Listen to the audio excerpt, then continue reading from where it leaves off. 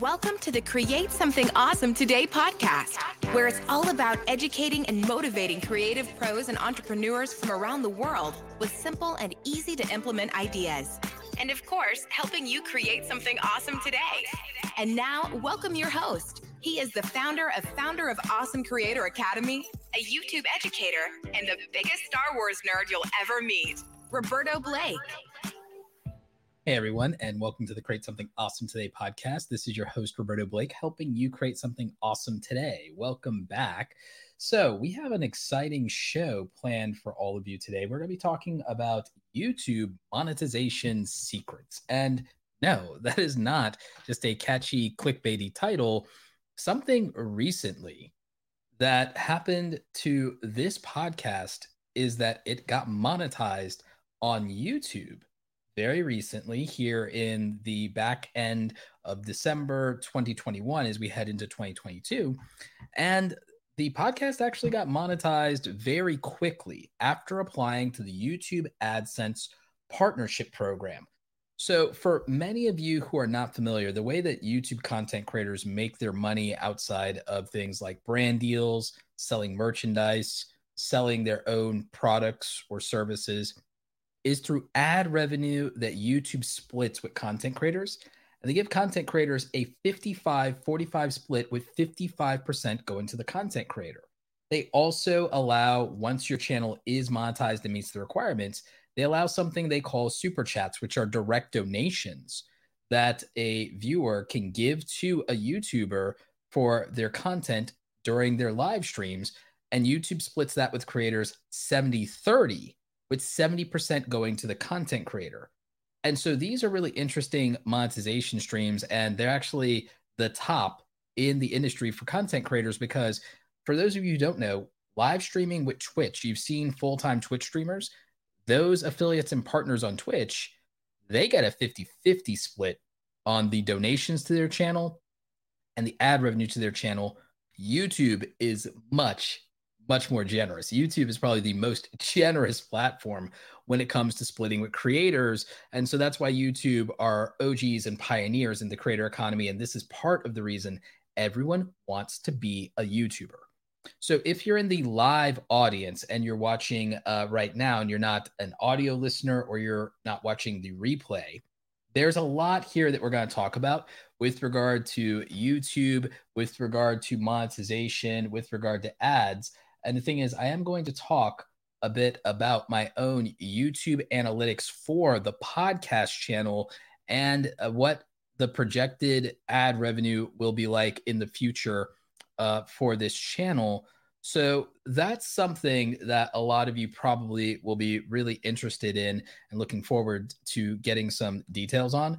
But what I'm going to ask you to do is, if you are watching the replay or you are in the live audience, go ahead and share this episode of the podcast anywhere that is appropriate to that, where you know other content creators can benefit from it.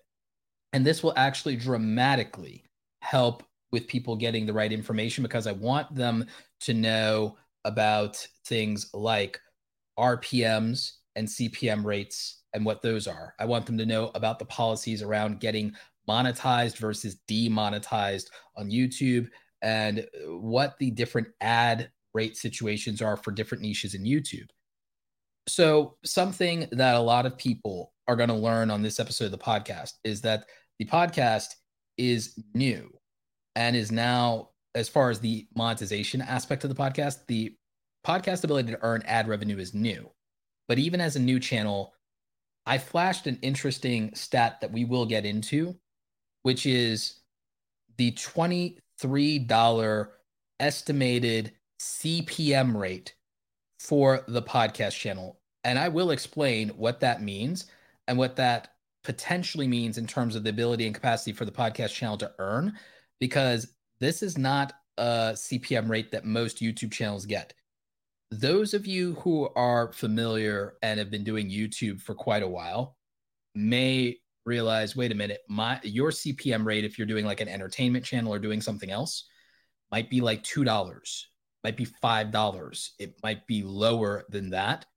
Why does Roberto's podcast get a $23 potential CPM rate when he just got monetized? Why is it projecting that on a channel with 1,600 or so subscribers that's been monetized for just 72 hours? Yes, I got monetized that quickly. Those answers are coming. Like the answers to that and more are coming, and we will deep dive into it. But real quick, since we did finally get our first super chat sticker, which is a donation to the channel, I do want to kind of shout that out. It's coming from Shayna Prince. I'm hoping I'm pronouncing that right. And it's a super chat sticker, which is for $10. She just has a thank you sticker there, and that's kind of dope. And the thing about that is, so thank you for that, Shayna. Out of that, because of YouTube splitting the ad revenue 70-30, I'll actually get $7 of that $10 when YouTube pays me for my December content on probably January 21st of 2022. I'll be paid for any revenue that I earn in the month of December 2021. So that's another thing a lot of people don't realize about YouTube. With YouTube, you get paid kind of on a 1 month delay schedule. So whatever money you earn in December, you receive that in January, and any money you earn in January, you see that in February, and so on and so forth, usually around the 21st. So I'm going to be breaking all of this down. There's a lot to cover here in this episode of the podcast. This is one of those info dump episodes of the podcast. So you'll definitely want to make sure you're staying tuned for that, and that if you haven't already, that you share this out. But really quickly, speaking of monetization and getting the bills paid around here, let's have a quick word from a sponsor. We thrive thanks to the support from our sponsors. Here's a word from one of them.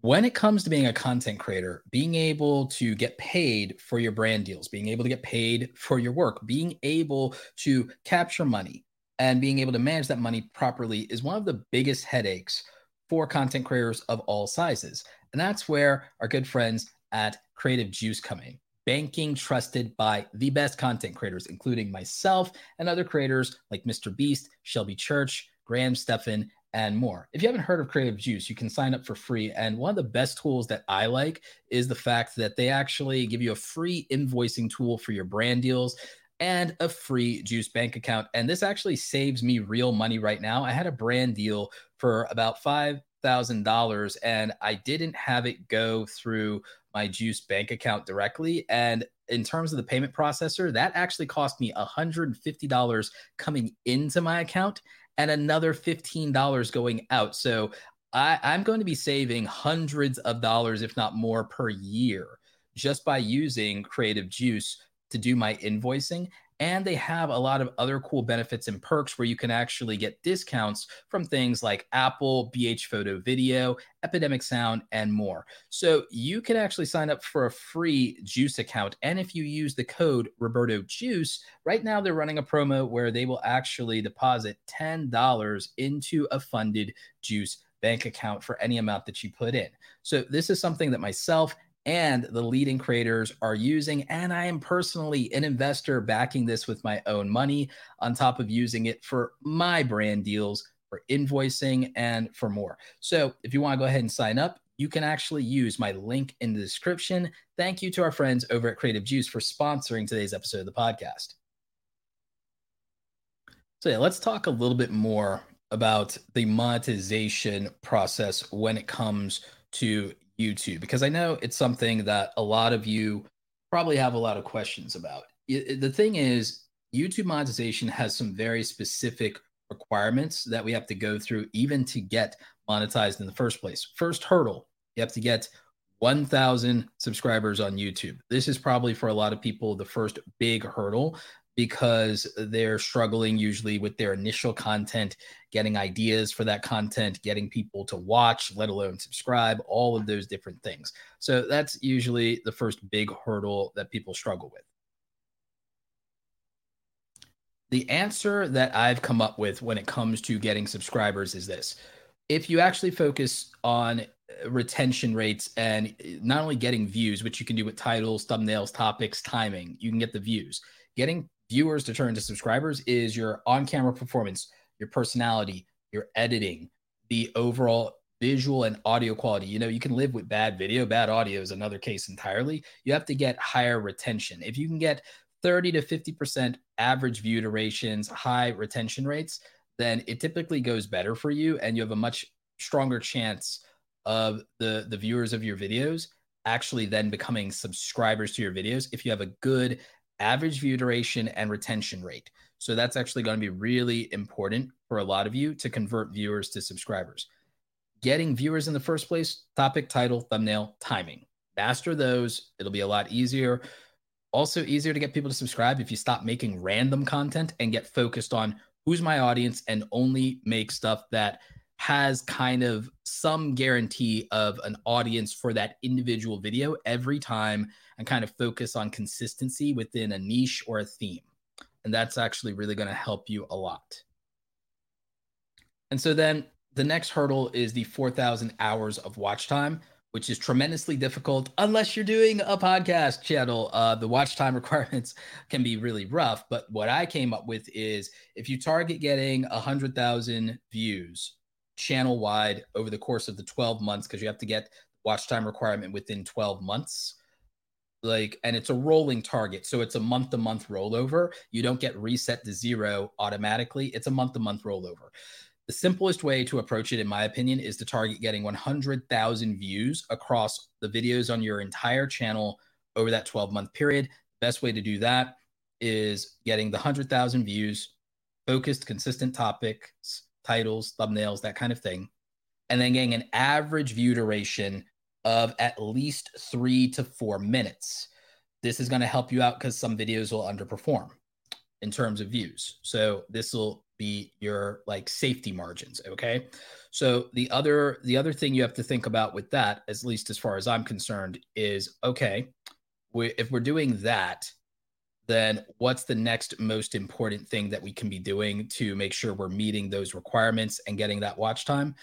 Well, the thing is, the 100,000 views and the 3-minute average gives you 300,000 minutes. 4,000 hours is 240,000 minutes of watch time, almost 250,000 minutes. So that's the calculation for your safety margin. Why do I need it to be 3 to 4 minutes of watch time? And what does that mean? Well, to get 3 to 4 minutes of average view duration in terms of watch time, you have to know YouTube videos on average across the entire website, regardless of what type of channel you're making, most content creators only get a 30% retention rate if they're lucky. So knowing that, if you're Mr. Beast, you get 50% or higher. Everyone else, it's 30%. So on average. So if you know that, then that means you know that you can't get away with just making shorter videos and meeting those requirements, because you'd have to get people to watch 100% of the video. Probably not going to happen. So your best bet is to make 8 to 12 minute videos. If you make 8 to 12 minute videos and people watch 30% of it, then that means that, you're going to get closer to getting that 3 to 4 minutes of watch time that you need on average. And even if your videos underperform in terms of views, getting more minutes of average view duration gets you closer and closer, for the views you are getting, to your 4,000 hours of watch time, aka your 240,000 minutes of watch time. So that's the breakdown. That's the math. That is the formula. That is the secret. And I've made videos about this on my main YouTube channel, breaking it down even further. But that is the secret to meeting the requirements of 1,000 subscribers and 4,000 hours of watch time of your videos. If you're getting good average view duration, 1% of those 100,000 views in 12 months gets you to 1,000 subscribers over that period of time. Okay. And then the watch time, you can break that down with math. It's a formula. That is the systemic way to approach YouTube. That is the systems-driven, data-driven way to approach YouTube. And it actually works. And if you need just kind of a further indicator of this working, with my podcast channel, this is how it worked out. Because if I look at just 2021, in 2021, you need it to be every 12 months, and you need to stay in a 12-month rolling cycle at 4,000 hours of public watch time or more.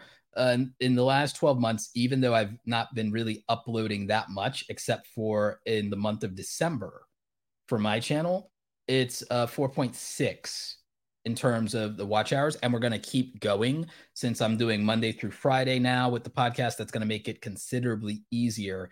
So in terms of the viewership, that makes sense. And in the month, the year of 2021, we got another 600 plus subscribers. We got most of that here with just going, I think in the last little bit here, we got most of that in the last, 30 to 90 days. So you can see how that makes a difference. Like in terms of the lifetime of the podcast, it actually performed better in terms of getting not needing to get 100,000 views to do this, but that's because of the long form content. Plus, my existing reputation didn't hurt, but it's also different content from my main YouTube channel. So take that as you will, kind of with like a grain of salt. Another thing you need to know is that in terms of your ad revenue data on this stuff, it has a usually about roughly 48-hour delay, like a 2-day delay cycle on its reporting. So there's that part of it. CPMs and RPMs are a term you need to learn, and that comes down to cost per thousand views as CPM, which means what are advertisers willing to pay per thousand views across your content.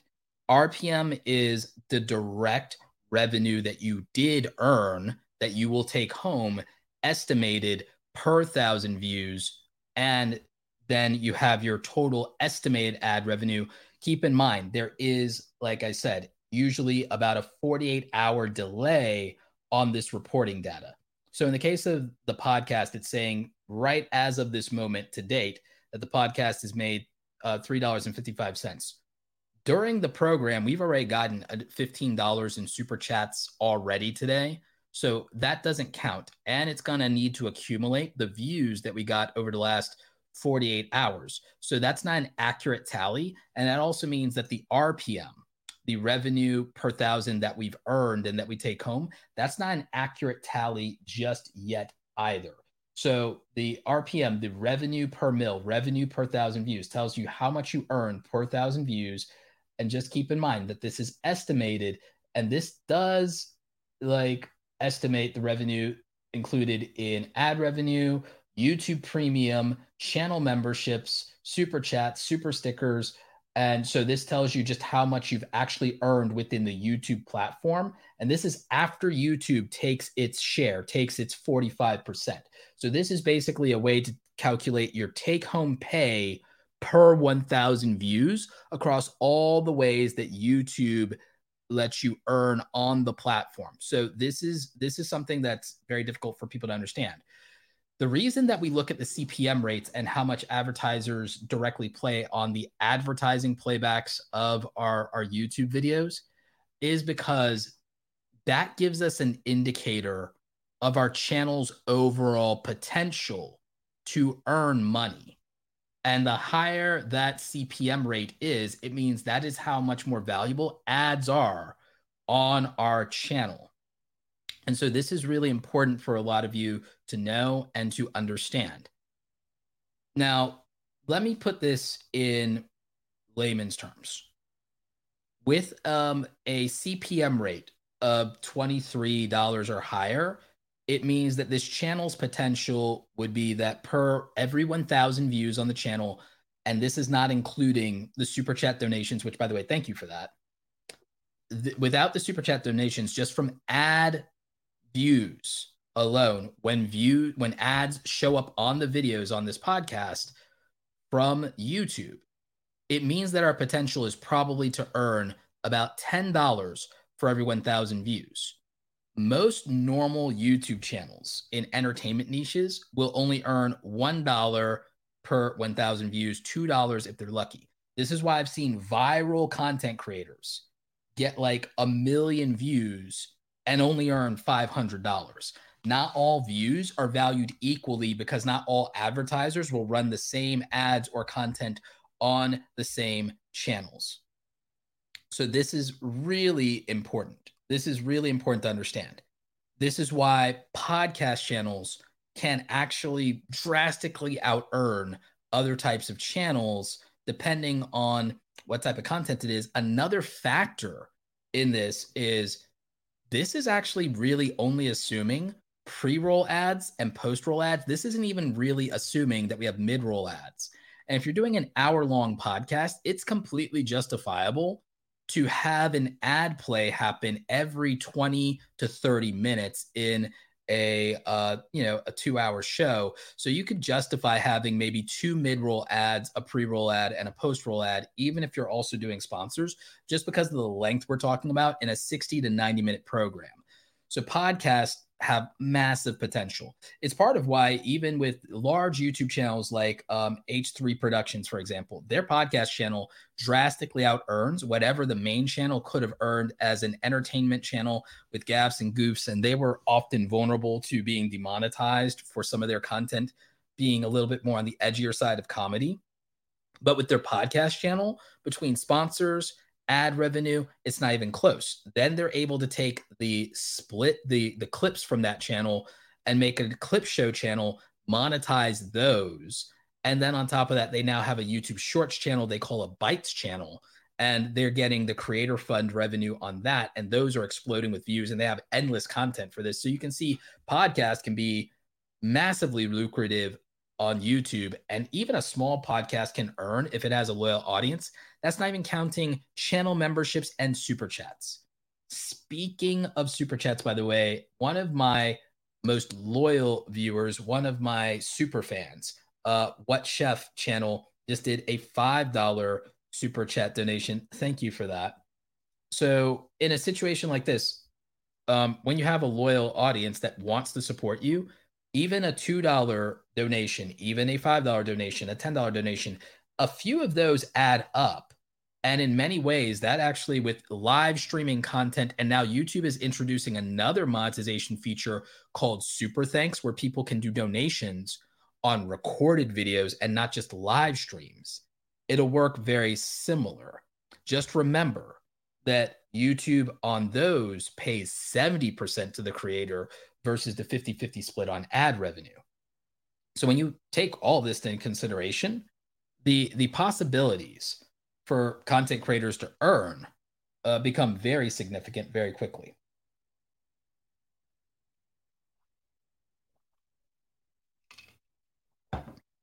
Now, there's an interesting question that came up in the live chat here. Do we get paid if all the people skip ads, or do we still get a small portion? Well, this is where YouTube Premium actually is really helpful.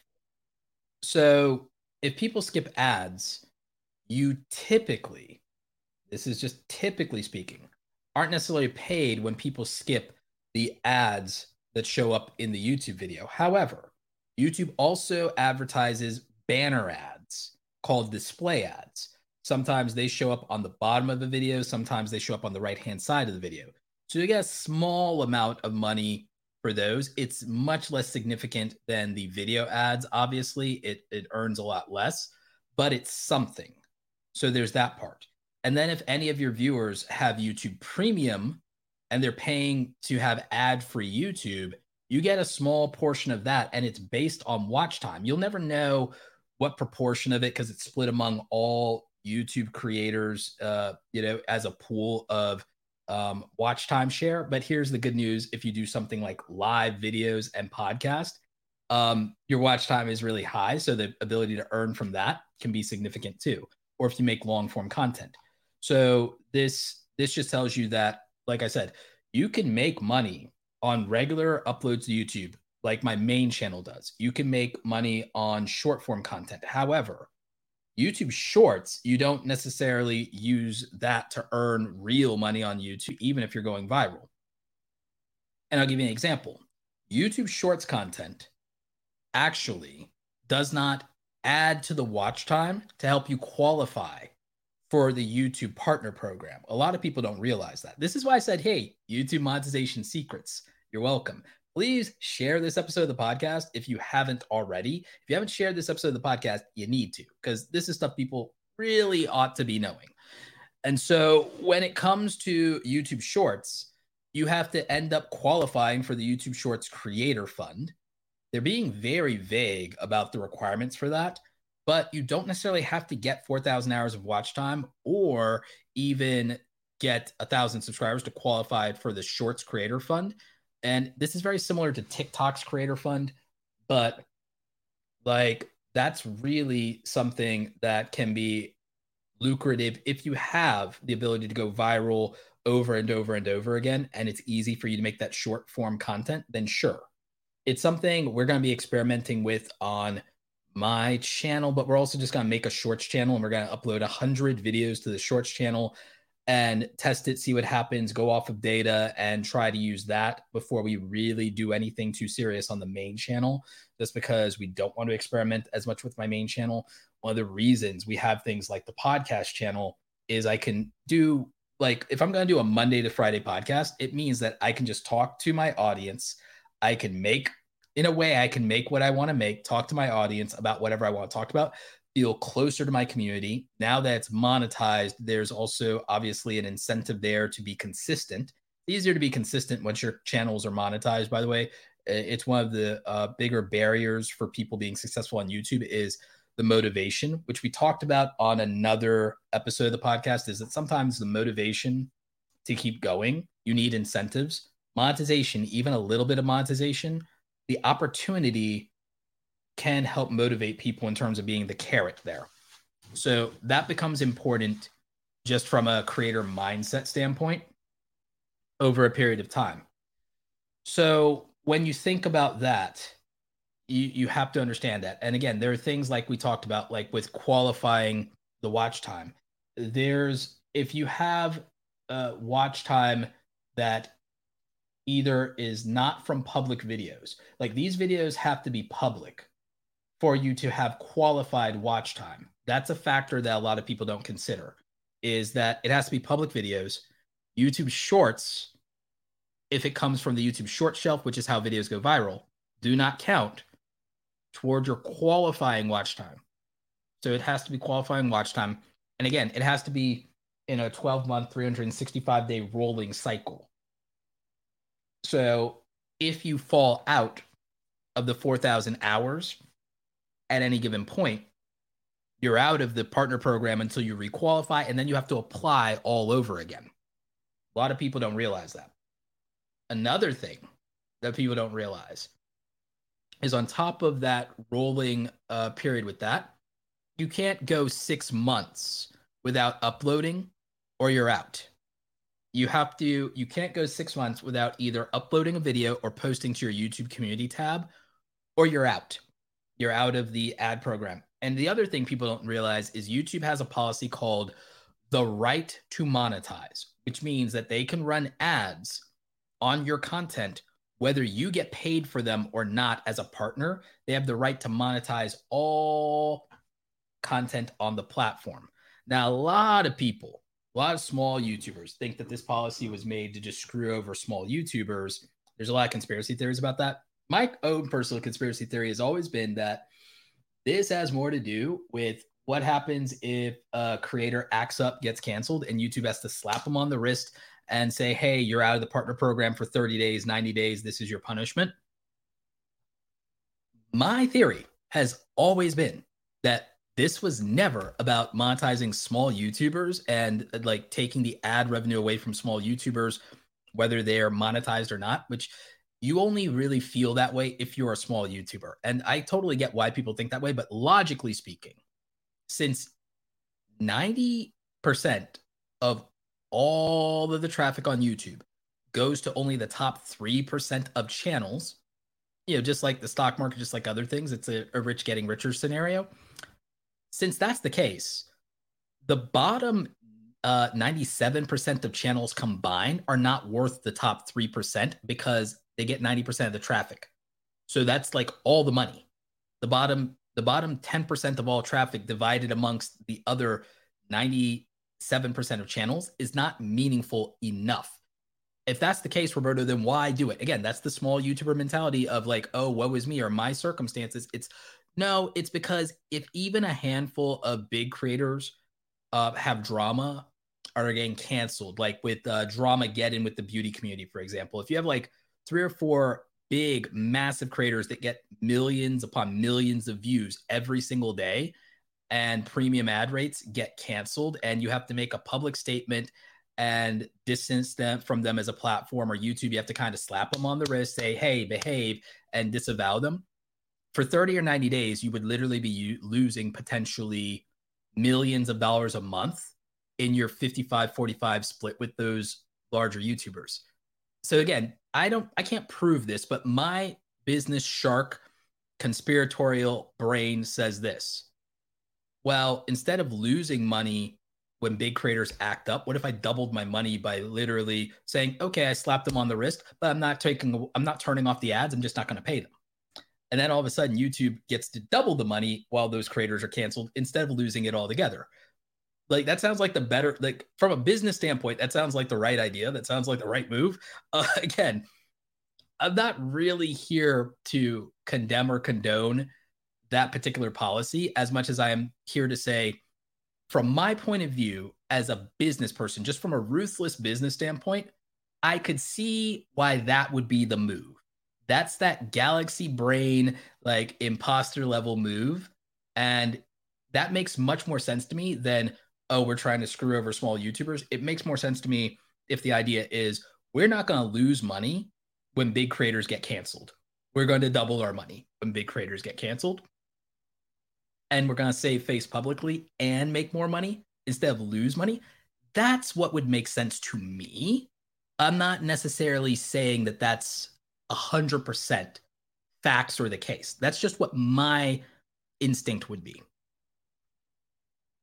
And again, I know everyone's not going to agree with that. Again, small YouTubers are absolutely convinced that the goal here was to disenfranchise or screw over small YouTubers.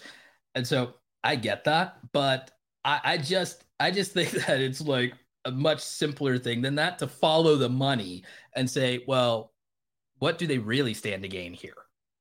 So that's the thing.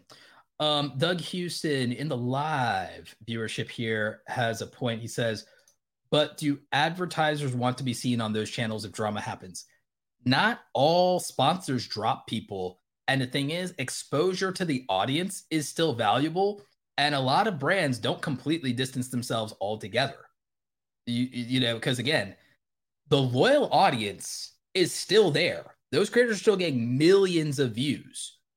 And the thing is, as far as association, a lot of times they can just go, we're not going to take the time to rework our entire advertising department or what we are not advertising on over this. And that's largely okay, fine. Not to mention that, again, when creators are canceled, it's usually a silent majority situation where most of the viewers are like, I don't really care. I'm watching this for entertainment reasons and purposes only, and I'm getting free content, and I don't care. Like, a lot of, like, let's be very real. A lot of people, they don't really have moral qualms about what they consume when it comes to free content, let alone what they buy. The world would look very differently if they did. A lot of the people who do, God bless them, vocal minority. Like, if I wanted to really go to the extreme of my ethics and values and what that allows me to buy, the reality is that means I literally just can't buy anything ever. Basically, I'd be reduced to, I can't buy anything ever. And that's probably true for most people. So mentally, it's too exhausting for people. So the majority of people don't care. And you can literally look to, unless it's something absolutely bad, like heinous, something that qualifies as a crime that you can do jail time for. Other than that, people don't care. And to be real, I'm not judging them for it because that's probably the right attitude, since it literally has no impact and meaning for their lives. And they probably have more important things that directly affect them to be emotionally invested in. And so there's that aspect of it. That's just my point of view on it, but I'm also following the data.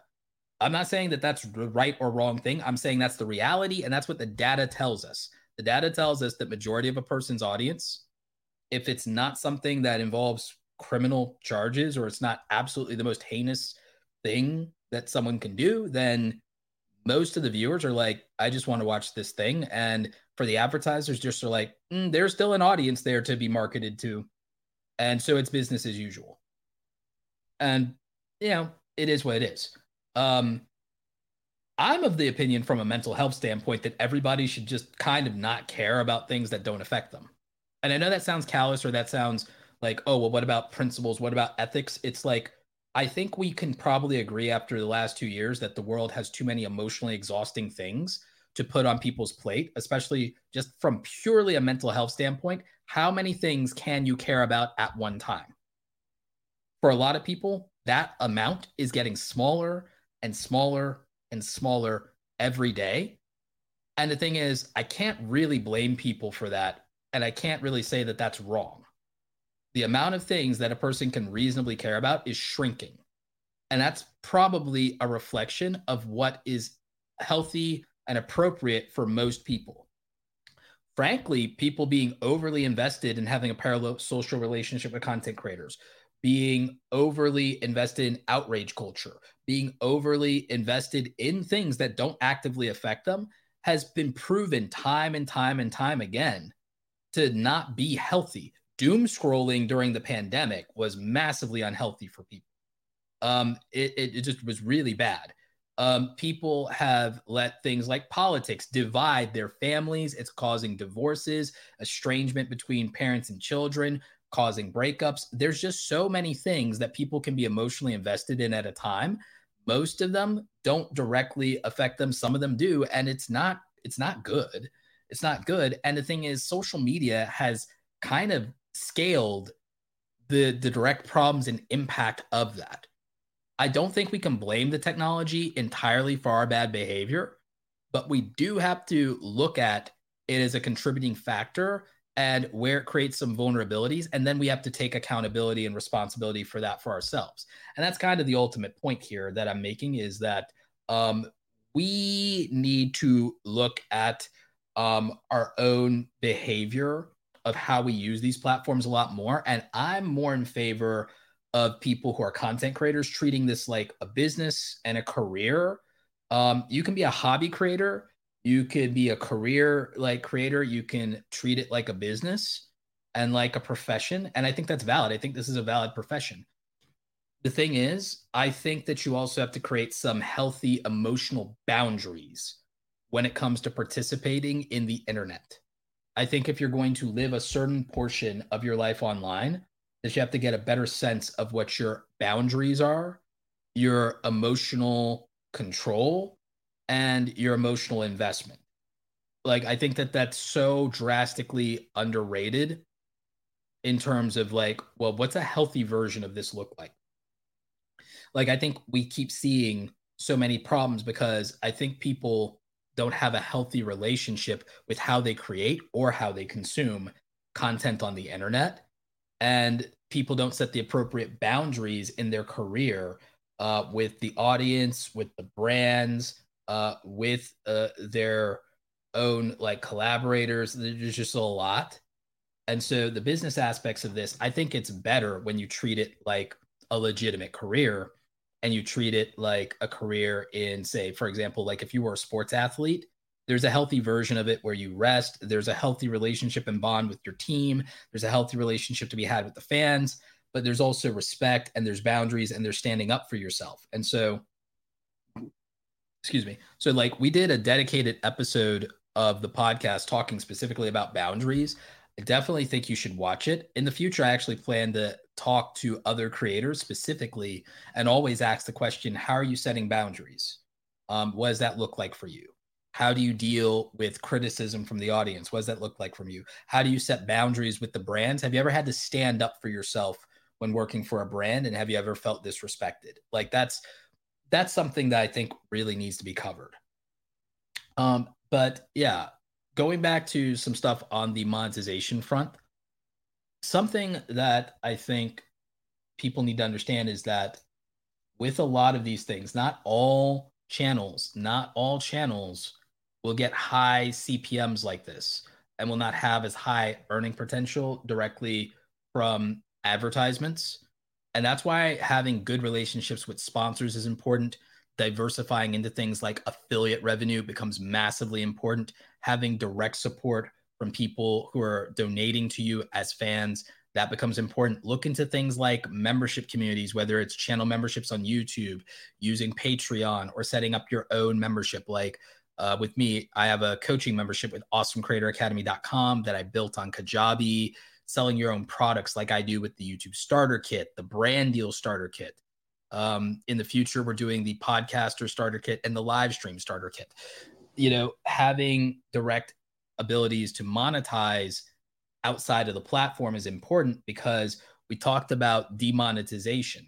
So even if you don't have a situation where you're temporarily demonetized because, you're being canceled, or, brands are disassociating with you, you can get demonetized in other ways. And sometimes what you'll have is, if you are dealing in fair use content, you could have copyright claims, even false copyright claims, where your ad revenue is in limbo or seized by a brand that's saying they have the right to that money. This is something we talked about with the Totally Not Mark situation, where it was an anime YouTuber had a problem with Toei Animation claiming 150 pieces of their content. 150 pieces of their content. So there is a real issue with false copyright claims that then take your ad revenue. Even Mr. Beast had a issue with regard to brands copyright claiming his content in the past. He's since gotten really smart about things, but they would sing 2 seconds of a song or something and it'd be like, we're claiming that, and you have to dispute it. And so the money gets tied up, or you might not get it. So that can be a real problem. And so having other ways to earn and to monetize, diversifying that, becomes super important, super important. And so for me, one of the first ways I started earning over $1,000 on my channel was through affiliate marketing.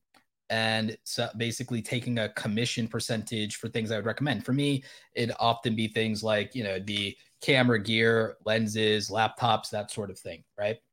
Eventually, I then started using the channel to pitch my coaching service with Awesome Creator Academy, and then started selling digital products like the YouTube Starter Kit. It's not a course. YouTube Starter Kit and Brand Deal Starter Kit aren't a course. They're digital download resources and templates and things like that. There is some information in them. There's some education stuff. And there's a lot of checklist downloads and things like that. In fact, Matt and Jess TV said, "Hey, I recently got your Brand Deal Starter Kit and it's so incredibly helpful. Fantastic product." Thank you for the shout out on that, Matt and Jess TV. Appreciate you. So, I mean, it's things like that. And different niches have different earning opportunities, whether it's brand deals get you certain sponsorships that are higher in different niches, affiliate revenue, more opportunities in certain niches, CPM rates that are higher in different niches, gaming probably being a lower CPM niche, tech being a higher one, online business being a higher one, tutorials being a higher one. Vesma asks, so is it possible that high CPM is related to making more evergreen content than entertainment based on your personal experience and the people that you coach and teach? There's a couple of things at play. That's a great question. So a couple of things that play there would be evergreen content can keep earning you money because it will keep getting views versus tapering off. So that's a big part of it. The other thing is long form content lets you place more ads in a video. So to give you a sense of what I'm talking about, if I go into a piece of content, I'm going to go to the monetization part of a piece of content. So in YouTube, if I go to a great interview that I did, interviews can be really good for this, like with my friend Sarah Dici. I can look at where ad breaks are placed, and they could be every 20 to 15 minutes in like a 90-minute episode, something, right? Or in an hour-long episode. So you could have a bunch of mid-rolls, and that could actually really help. You can customize where these ad breaks are. YouTube, in my case, did them automatically. I'll probably go back and tweak a lot of these myself because I think that 4 ad breaks might be excessive on YouTube's part. So it'll probably be 3, and I'll probably fiddle around with where they're placed.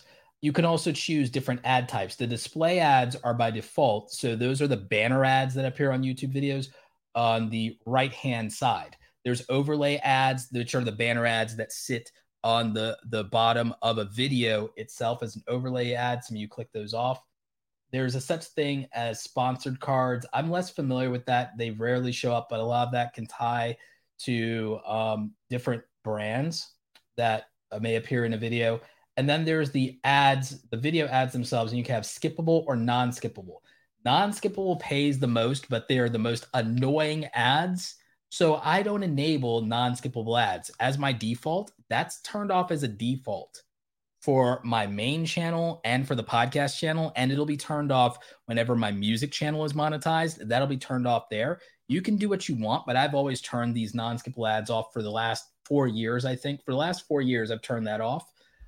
Mid-rolls I started doing more recently, and that drastically increased my ad revenue. So those are your options. And like I said, you can customize where the ads are on mid-rolls. I always do an ad before and at the end after a video.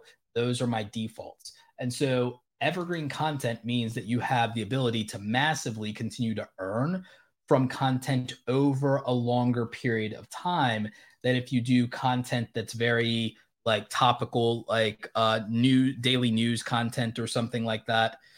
So there's a lot of different things to understand there.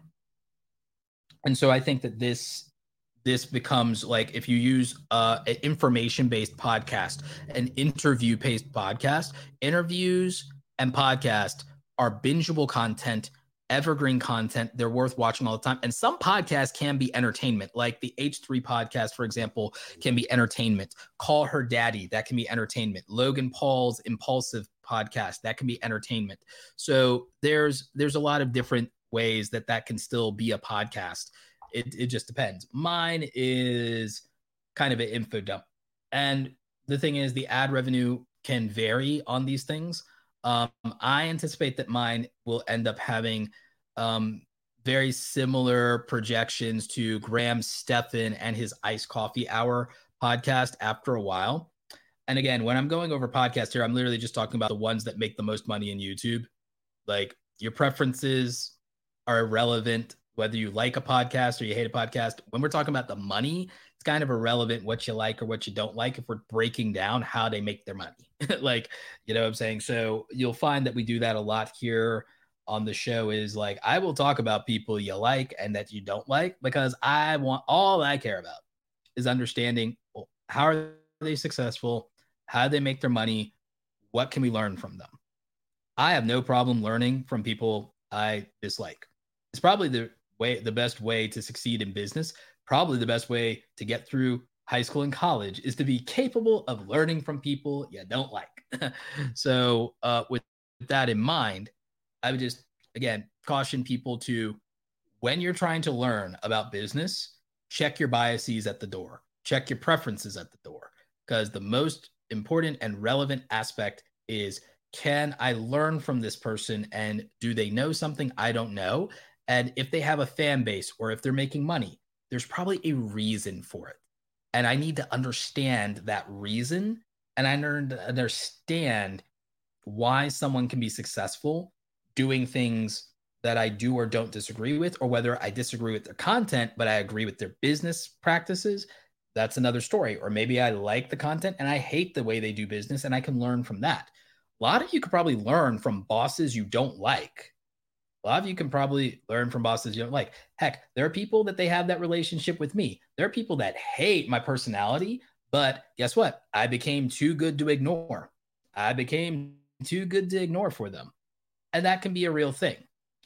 So, and I've actually even turned some people around on, they didn't like me at the beginning, but then they love me now, because at some point they got to a place where, I had a fan talk about this. I might actually bring her on the show at some point. I had a fan who didn't start as a fan. She actually started out actively disliking me. And as she went further and further into her career and she started looking for information, she realized she couldn't avoid me. I became unavoidable. And the more she started listening to me, she started agreeing with me. And then eventually she actually really started to like what I had to say because it started to align a lot more to where she was. I also think that I, over the years, grew and mature as a creator. So that could have something to do with it too. World According to Briggs, thank you for showing up, homie. So World According to Briggs just dropped a $50 super chat. That is the record so far for the podcast because we just got monetized. It's actually like the first live stream since we've been monetized, and we've already gotten so many wonderful people supporting. So I think we're up to now maybe $65 or $70 just in super chat donations. So really appreciate you. And it's a really good learning demo for anybody watching this, that this is what becomes possible when you build a community. I remember when I used to be a kid working in the mall, I could work a full shift and not necessarily make the money that I made during this live stream. So that's actually just something really interesting to think about. Hill North says, people that do unboxing of products on their channel, are they subject to copyright strikes from the manufacturer of the product? So this is an interesting question, and the answer is typically no. This does fall under original content, and they don't have the right to it in terms of any copyright because there's no copyright on the content or the way that's being made or produced. It's all fair use. Most manufacturers and most companies actually love the free promo and free publicity.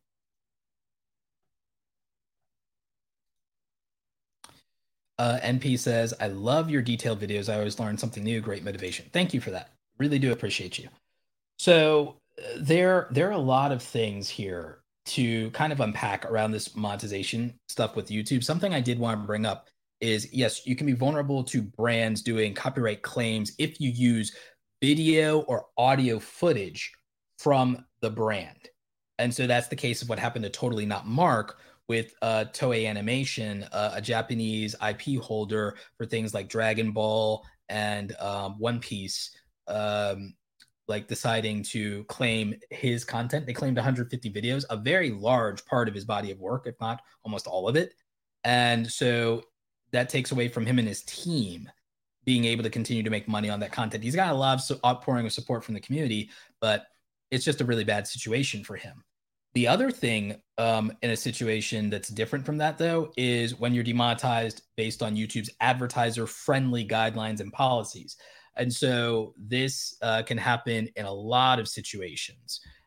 Mostly if your content has too much vulgarity, cursing, you cover sensitive topics. Philip DeFranco is a primary example. He's a huge YouTuber, OG YouTuber, one of the first here on the platform.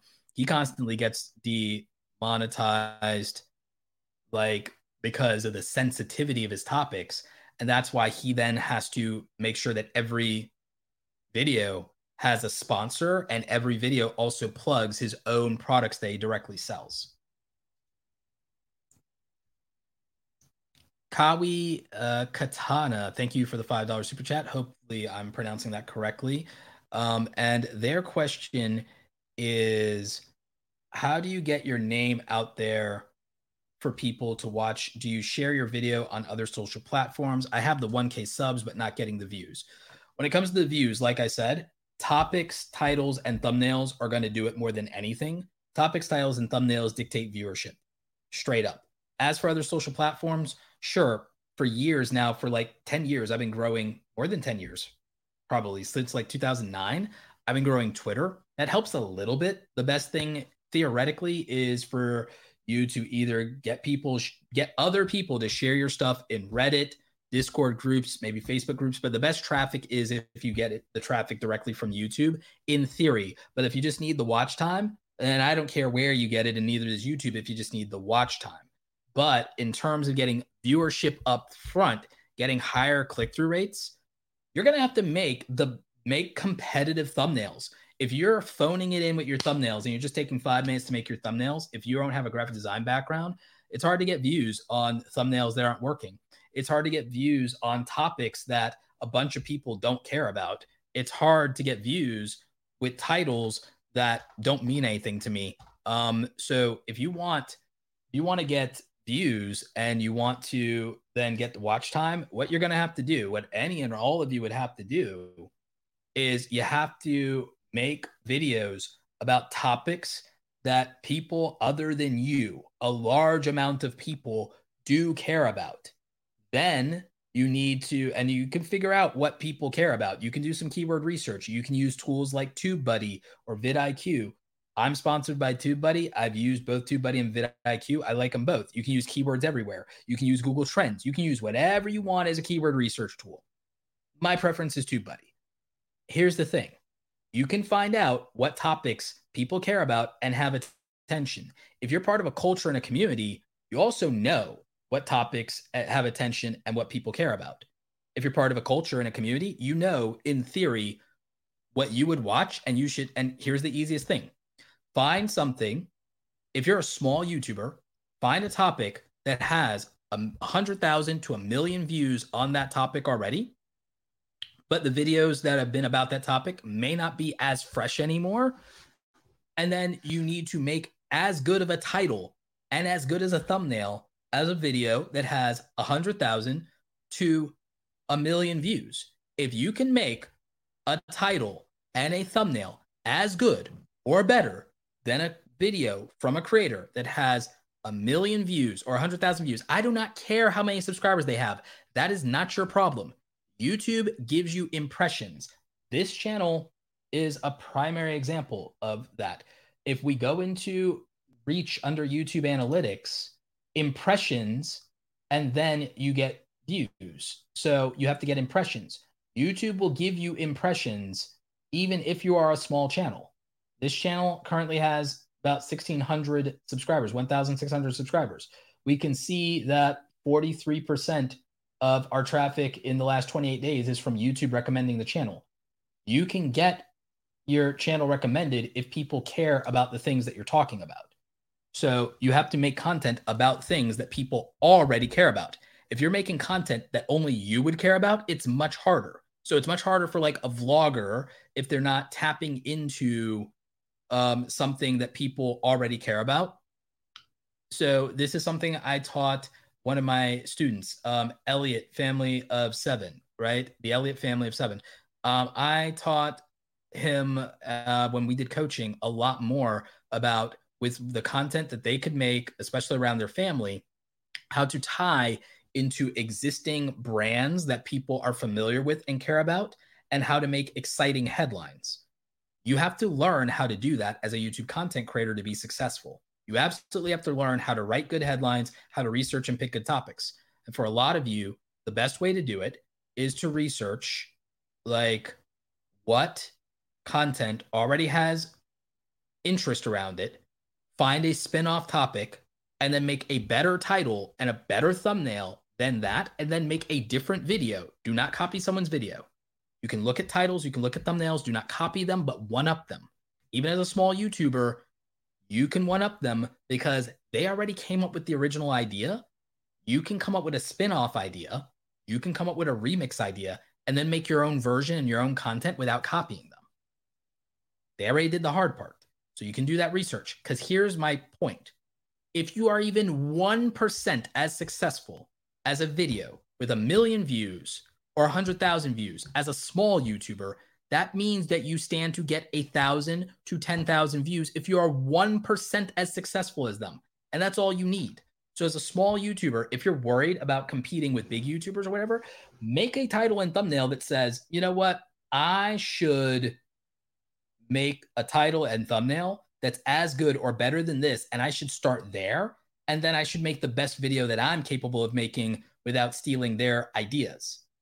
Because that is your first barrier to entry, is if you can't get people to care about the topic, you can't get them to say that title speaks to me, or that thumbnail is interesting enough for me to stop scrolling or stop looking at other options to figure out how to waste my time for 5 to 10 minutes. You cannot get them to click on your videos. And if you cannot get them to click on your videos, you've already lost the battle. Doesn't matter if you shot in 4K. Doesn't matter if you had drone footage. Doesn't matter what your personality is. If you cannot get them to click on your video, you have lost. If you cannot get somebody to click on your video, you have lost. And so many of you refuse to take the extra time to make an extra good thumbnail. A lot of you are phoning it in on your titles and then wondering why no one's excited about watching your content. And a lot of you are picking topics that you know that there's not an audience for. You're picking topics that you know people are not excited about. Except, you know, well, you like it, but it's like, But if you were watching that from a stranger, would you get excited? Would you watch that, or would you watch something from a big YouTuber? Like, that's what you're up against. You have to get that. You have to do that. You have to do that. So that's what it comes down to. And it doesn't matter how many subs you have. It doesn't matter. That is every single YouTuber lives or dies by their topic, their title, their thumbnail. And people only get massive views when they have a good topic, a good title, a good thumbnail, and then are also the beneficiary of good timing. And as far as I'm concerned, your topic, title, and thumbnail, along with your timing combined, are more important than the quality of your video. They are more important than how good your video is. Because you can't even get me to watch it if you fail those. It doesn't matter how good it is if I'm not even going to give it a shot, if I'm not going to give it a chance. If you lose on getting attention, if you lose on someone being interested, if you cannot get that to happen, it doesn't matter how good of a video you made because nobody will watch it. So if you lose on topic, title, thumbnail, and timing, it doesn't matter how good the video is. It straight up doesn't matter. Because a good video that nobody will watch isn't going to help you, especially if your goal is to get the watch time that you need to qualify for monetization. So thanks for another $5 super chat.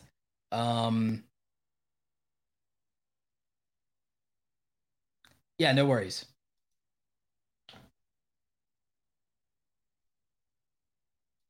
So Elliot says, we started to spend more time on making thumbnails than editing.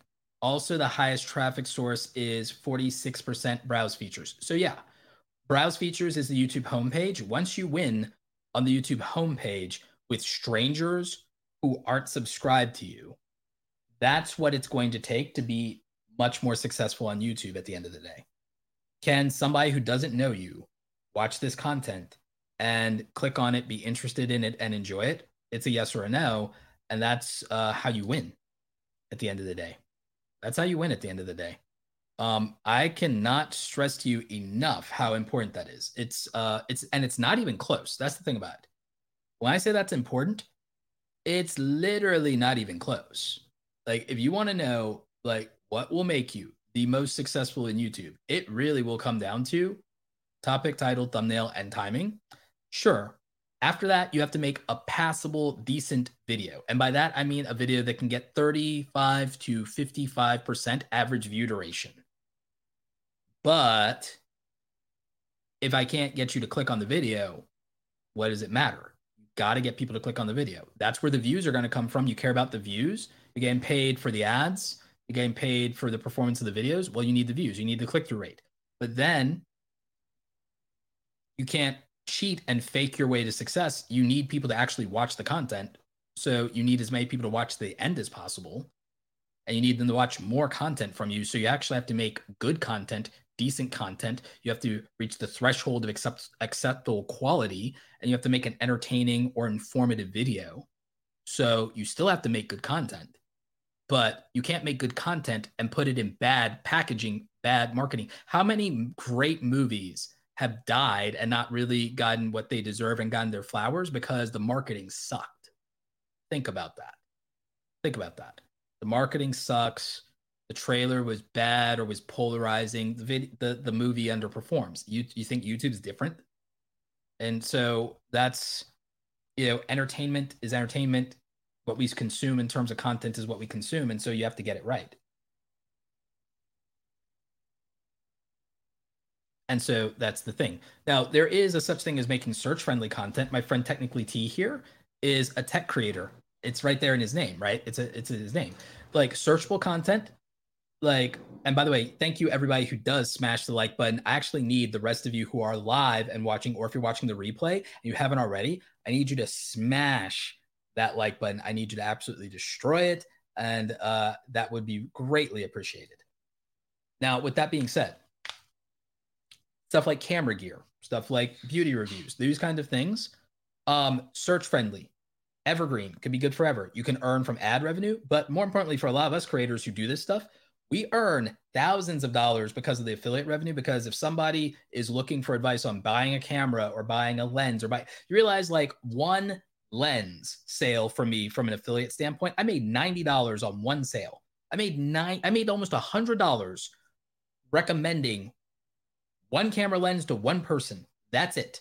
With that upside compared to trying to make $100 in YouTube, it's not even close.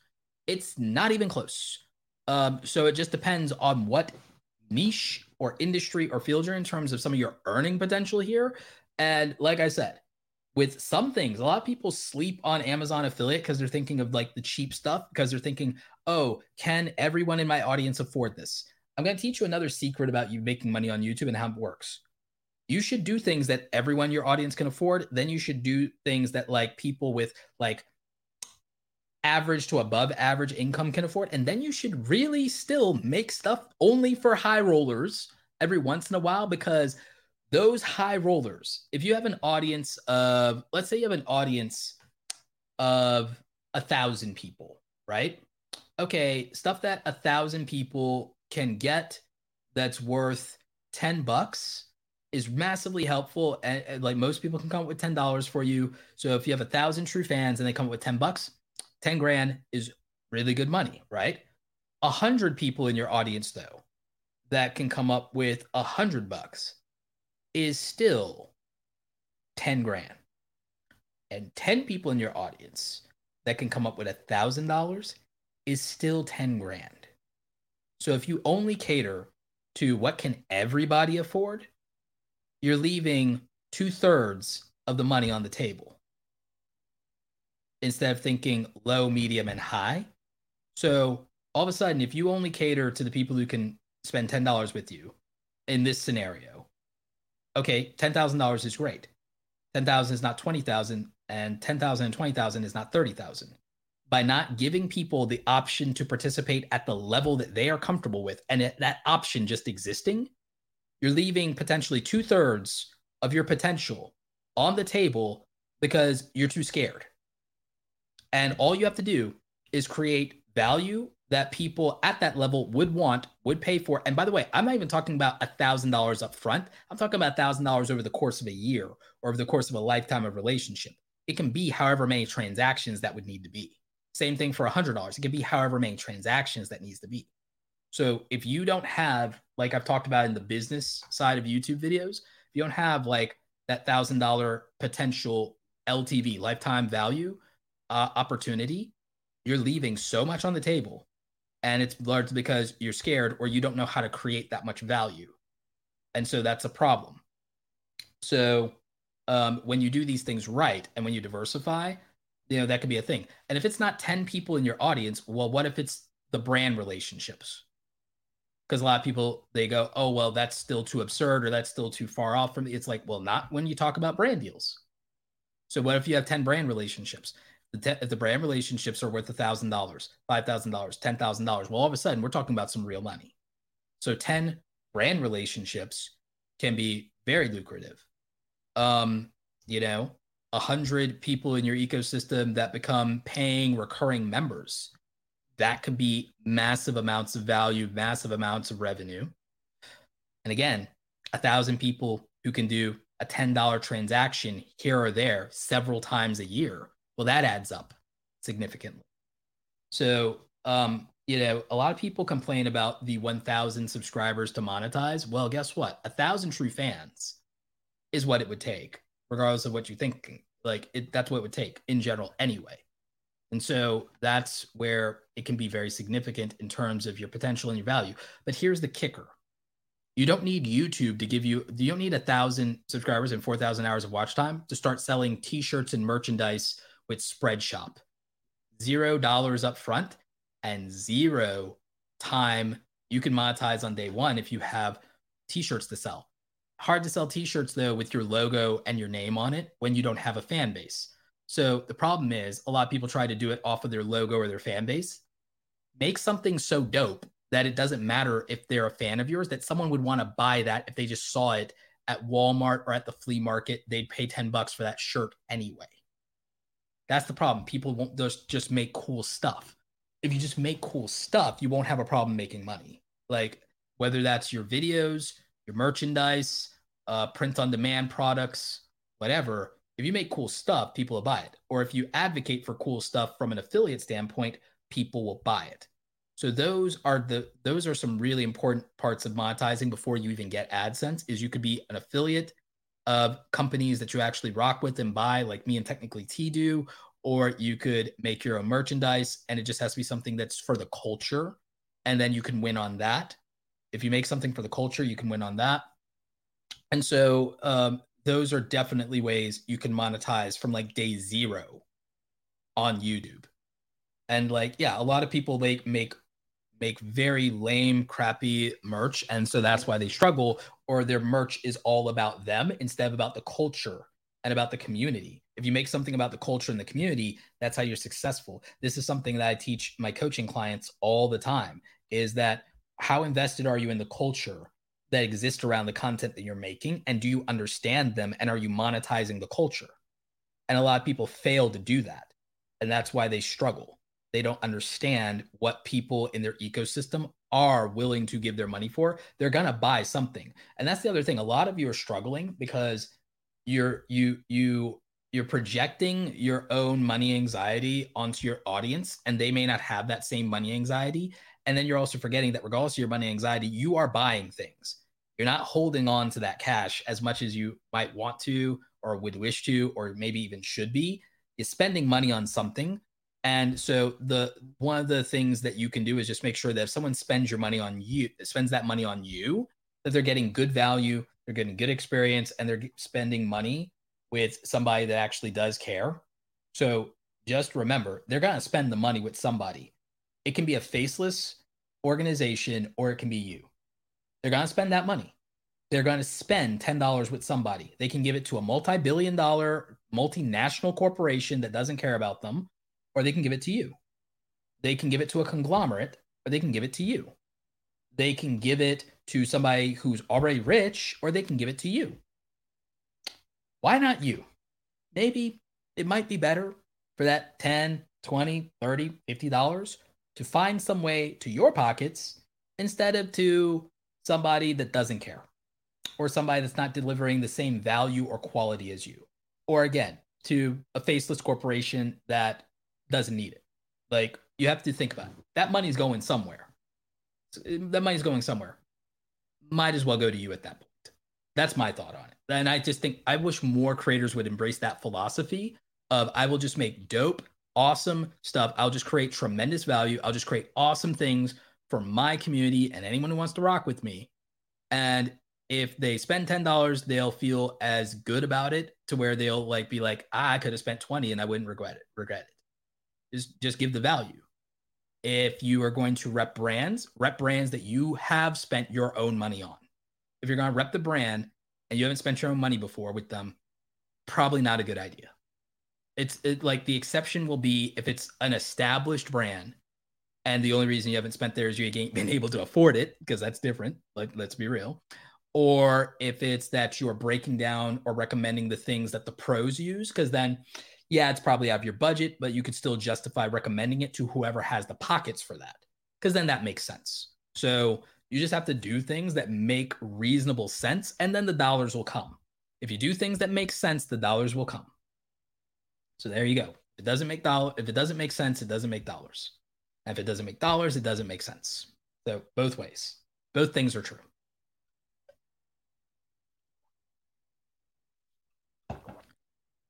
If it makes sense, it'll eventually make dollars. So with that in mind, I think I covered most of what I've been thinking of when it comes to YouTube monetization. I guess the last thing I could cover here is the application process. I applied and I got approved within 24 hours. That is not the norm. It is not the norm to get approved within 24 hours.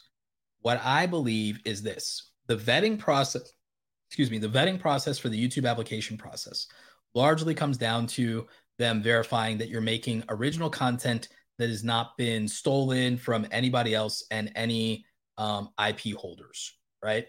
So basically, they need to verify that your content's original, or that it is fair use and it's justifiable and that it's not vulnerable to things like copyright claim per se, right?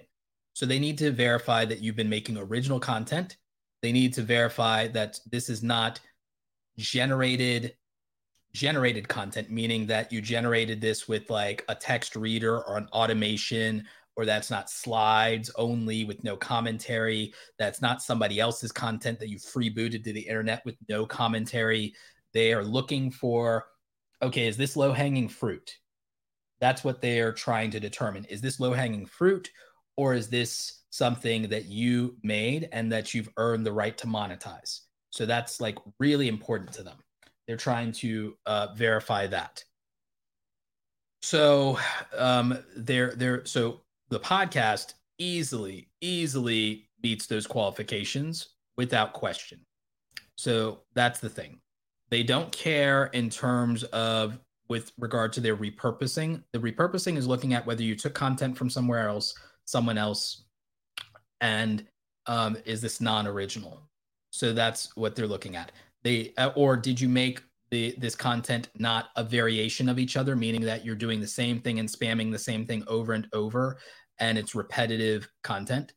They need to determine and verify that. They need to determine that this content doesn't break any community guidelines and this is, ad friendly. They need to determine those things. This podcast almost never curse or use any explicit language ever at all in this podcast. The closest is the D word, and that's it. So there's that part of it. So easy to qualify on that. The podcast is long form, original content, live streaming. So easy to qualify on not having to worry about copyright, fair use, any of those things. Originally produced audio tracks and things like that for it, and intro, outro. So no worries there. They don't care if your intro and outro is the same as far as repurposed content. They don't care about that. So the podcast was very easy to pass all of the application thresholds of what they do concern themselves with and what they do worry about with regard to the process. So even being in the queue, and also the fact that so much of my content, in my case, because I was blitzing and going nearly daily for 2 weeks, it was really easy to look at the inventory of my content and see that it's high quality, well produced, thoughtful content.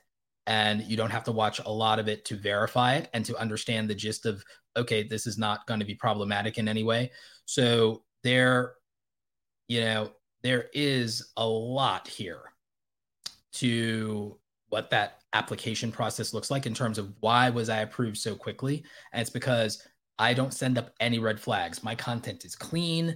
There's no real cause for concern because it's original content. It's not edgy or controversial. It's easy to use their text scanning technology and look at the transcripts of my thing and say, oh, non-problematic, no worries there.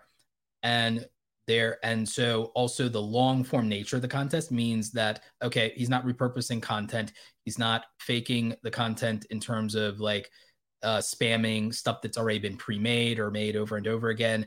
These were live streams. So like it was much, much easier for me with all of those things in my favor to rapidly move through the review process of being monetized. They usually take up to a month. They can take up to a month, but I was in the queue and I moved immediately through the queue because there were no flags for my channel in terms of that. I also already had an AdSense account set up. You should have an AdSense account set up in advance so you can just link that to your YouTube channel, and then boom, it's really easy.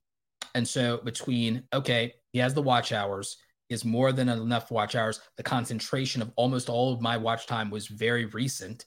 And I already had the subscribers for a long time and was still growing new subscribers. So for me, those things made it very easy that when I applied, it was less than 24 hours for me to be approved.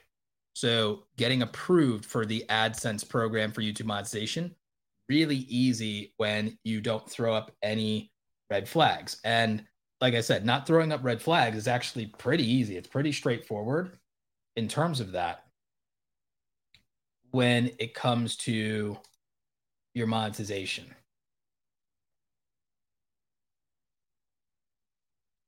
So when you do those things, it's not really difficult to get YouTube to approve your channel pretty quickly.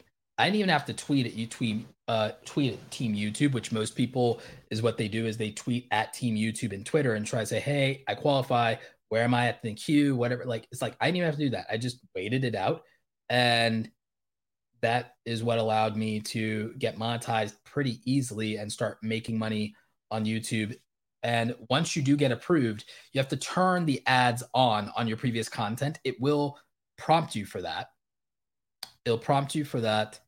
And the other thing it'll do is you'll have to turn on the super chats, and that will allow you to get super chats like this one I got from Consumer Appliance Report. Thank you, friend, for the $9.99 super chat. How do we go about getting a coaching from you as a content creator? Well, if you want to work with me, then you go to www.awesomecreatoracademy.com. Awesomecreatoracademy.com is where I do my coaching. I offer one-on-one coaching for creators. I do YouTube channel reviews, paid. We also have a group program and membership you can join there. There's some other things I'm introducing, virtual workshops. Hopefully we'll be doing in-person workshops, provided that the pandemic subsides at some point. If the world opens up again, we'll do in-person workshops and stuff like that. And yeah, I don't have like courses right now, but those are coming in 2022. We're starting probably with the Brand Deal Secrets course, where I'll do one of the only dedicated courses that has ever been created specifically and exclusively around everything brand deals, all in one place. So that'll be a future product release. But yeah, the main thing is if you want to work with me, go to awesomecreatoracademy.com. And also we have some other products there like the starter kits. So those are pretty good. What else did I want to talk about before we go? One thing that I think is really interesting when it comes to like YouTube monetization is, again, a lot of people overestimate the YouTube ad revenue situation, and they don't look at other monetization streams that they can get. And they also don't look at things like they're worried about live streams hurting their channel. They don't look at the value of just being part of your community and being able to do things like the super chats that you guys use to directly support. That's going to dramatically go a long way toward the podcast being very viable financially. The other thing that a lot of people drastically underestimate is the value of selling your own products and services directly to your community, like I do with like awesomecreatoracademy.com, or what some creators do with their merchandise, or with their print-on-demand products, or posters, or other things, or their digital products. There's just so many ways to go about this. And those things are better for cash flow than the ad revenue, sometimes more than the brand deals if you don't have those in place yet. Live streaming has so many upsides that it outweighs the downsides, in my opinion. So I think that a lot of people are underestimating the value of a live audience and a live viewership community. And for me, that's why also doing the podcast, I just want to go Monday through Friday and go live for like an hour, hour and a half. And that will be my Monday through Friday. And I think that it just brings the community closer. I think it's a different style of content. And I think that live streaming is going to be one of the biggest opportunities in YouTube 2022. Hands down, live streaming will be one of the best opportunities for YouTubers in 2022. More people could get monetized if they thought that way. And if they thought about the value of live content, it also is one of the best ways to get comfortable on camera as far as I'm concerned. So definitely something to think about there. But that's it for this show. We're going to do a quick Q&A with the live audience. But other than that, it's been a great episode. And I cannot wait to see everybody tomorrow. If you haven't already, make sure you smash the like button. If you are on Spotify or Apple, please leave us a 5-star rating and a review if you're getting any value from the show. And remember that if you want to work with me, or if you want to buy any of the digital products, it's awesomecreatoracademy.com. Catch you next time. Stay awesome. This episode has ended, but your creative journey continues. Visit createsomethingawesometoday.com and access all links and resources mentioned in today's show, all designed to help you create something awesome today.